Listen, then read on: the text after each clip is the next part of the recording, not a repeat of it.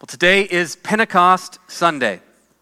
Following his resurrection, Jesus instructed his disciples to stay in Jerusalem and to wait for what he called the baptism of the Holy Spirit. And Acts chapter 2, which Eric just read for us, records the baptism of the Holy Spirit. The disciples are all together in one place, and a mighty rushing wind fills the house, and tongues of fire descend upon each of the disciples, and they are filled with the Holy Spirit. And we are told the exact day on which this took place. It was the day of Pentecost. Now, when modern Christians hear the word Pentecost, we either think of Pentecostals or we think of Acts chapter 2. For us, Pentecost is a synonym for the birthday of the church. But Acts chapter 2 does not actually record the first Pentecost, because Pentecost was an Israelite feast long before it was a Christian feast. Pentecost was a festival ordained by God back in the time of Moses.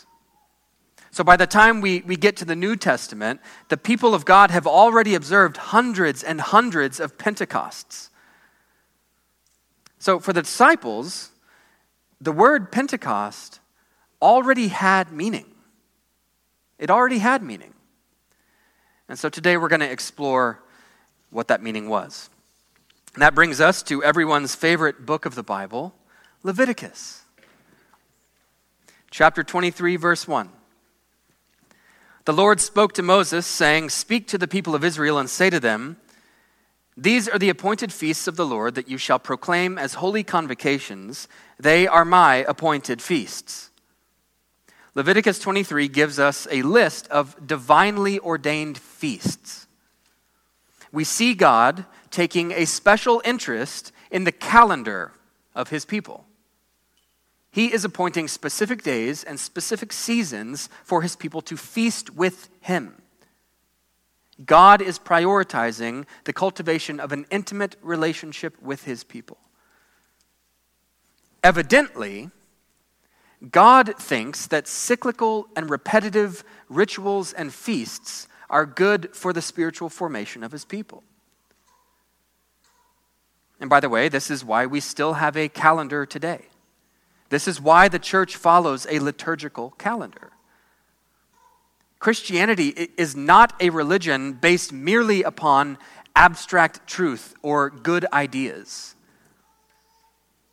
The redemptive work of God in the world, what we call the gospel, is inescapably tied to real human history. Jesus was not just an idea. Jesus was a real human being. He was born in Bethlehem to a first-century Jewish couple. He lived in the days of Emperor Augustus and King Herod and Pontius Pilate, and all these people are historical figures. And so the gospel is more than just a true idea. The gospel is historical record. And the church's calendar is meant to organize our corporate life around that historical record. It's also worth pointing out that the life of Jesus was itself organized around the calendar laid out in Leviticus 23. The key events of the life of Jesus were themselves happening in accordance with the specific days and specific seasons of the Jewish calendar. You may have noticed that the four gospel accounts make a point to tell us when Jesus did something on the Sabbath or during a particular feast. He offered living water during the Feast of Booths. He was crucified on the Feast of Passover. He was buried on the Feast of Unleavened Bread. He was resurrected on the Feast of First Fruits. And he sent the Holy Spirit on the Feast of Pentecost. So if you think about it, the most consequential days in the history of the world, have all occurred on days appointed in Leviticus 23. Now, I'm going to move pretty quickly through these opening verses, but I put a chart in the back of your bulletin. Super fun for you. to help you follow along if you so desire. All right. The first feast appointed by God was Passover, which took place on the 14th day of the first month. The first month is not January. That's a different conversation. 14th day of the first month. So on the feast of Passover, the people of God were to reenact the original Passover back in Egypt, in which a lamb was slain to deliver them. The second feast appointed by God was the Feast of Unleavened Bread. And that began the day after Passover. On the Feast of Unleavened Bread, all of the old leaven was purged out, which symbolized a fresh start. The third feast appointed by God was the Feast of First Fruits, which began the Sunday after Passover. The Feast of First Fruits, as the name suggests, is a springtime festival that marked the beginning of the barley harvest. Okay, so notice, the first three feasts were all held in the span of 3 days. Passover, unleavened bread, and first fruits. Friday, Saturday, Sunday. But the fourth feast was a full 7 weeks later. Verse 15. You shall count 7 full weeks from the day after the Sabbath, from the day that you brought the sheaf of the wave offering. You shall count 50 days to the day after the 7th Sabbath. Then you shall present a grain offering of new grain to the Lord. So, the fourth feast appointed by God was to be held 50 days after the Feast of First Fruits. And this feast was called the Feast of Weeks, also known as the Feast of Harvest, also known as the Feast of Pentecost. The word Pentecost is just Greek for 50th, 50 days after the Feast of First Fruits. And long before Jesus was born, Jewish rabbis had come to associate the Feast of Pentecost with the giving of the law on Mount Sinai. Based on the dates that we are given in the book of Exodus, the giving of the law on Mount Sinai would have taken place on nearly the same day, if not the same day, as the Feast of Pentecost. And that association is very significant when we come to Acts chapter 2.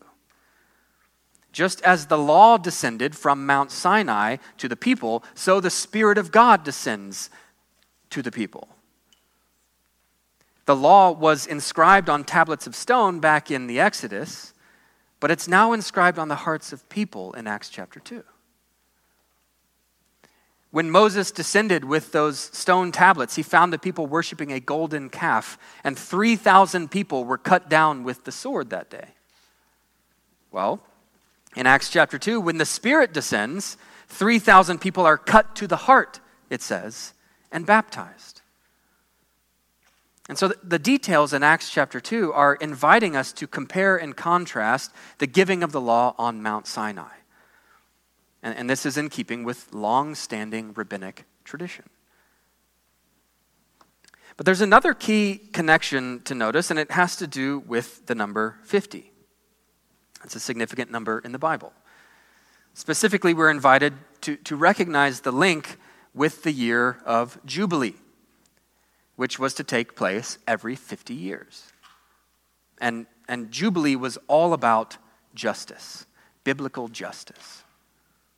And this suggests that there ought to be a strong connection between the Feast of Pentecost and biblical justice. Love and compassion for the weak and the poor and the sojourner and the vulnerable and so on. And we actually see that link expressed in Leviticus 23. This is verse 22. And when you reap the harvest of your land, you shall not reap your field right up to its edge, nor shall you gather the gleanings after your harvest. You shall leave them for the poor and for the sojourner. So, as God commands the people of Israel to keep the Feast of Pentecost, he also makes a point to remind them that the harvest belongs also to the poor and to the sojourner. Israelite landowners were not permitted to maximize their profits. Everyone was to share in the abundance God provided. And again, This is very significant because we see the same emphasis in Acts chapter 2. All who believed were together and had all things in common, and they were selling their possessions and belongings and distributing the proceeds to all as any had need. The link there is no coincidence. On the day of Pentecost, the Spirit falls and Peter preaches and 3,000 people are baptized. And having observed all of these things, the disciples knew exactly what to do next. They knew from the scriptures and from centuries and centuries of tradition that Pentecost demands generosity and care for the poor. Pentecost is about the renewal of human society. We'll come back to that idea here in a minute. But let's move on to verses 16 through 21. All right, at first glance, these verses are, let's admit it, pretty boring. Most people just skip over passages like this. The people are instructed to present a grain offering of new grain to the Lord, to bring from their dwelling places 2 loaves of bread to be waved, made of 2/10 of an ephah. They shall be of fine flour, and they shall be baked with leaven, as first fruits to the Lord. And they shall present with the bread 7 lambs a year old without blemish, and 1 bull from the herd, and 2 rams. They shall be a burnt offering to the Lord, with their grain offering and their drink offerings, a food offering with a pleasing aroma to the Lord. And they shall offer 1 male goat for a sin offering, and 2 male lambs a year old as a sacrifice of peace offerings. I'll stop there. Again, for modern readers, this is not the most exciting passage of Scripture. But, as you might have guessed, there is a lot of meaning packed into these details. And I want to point out just one thing. Verse 17. You shall bring from your dwelling places 2 loaves of bread to be waved, made of 2/10 of an ephah. They shall be of fine flour, and they shall be baked with leaven. That's interesting. During the Passover and the Feast of Unleavened Bread, the Israelites were prohibited from baking with leaven. And now, 50 days later, the Israelites are commanded to bake with leaven. What changed? Well, perhaps you've heard it said that leaven symbolizes sin.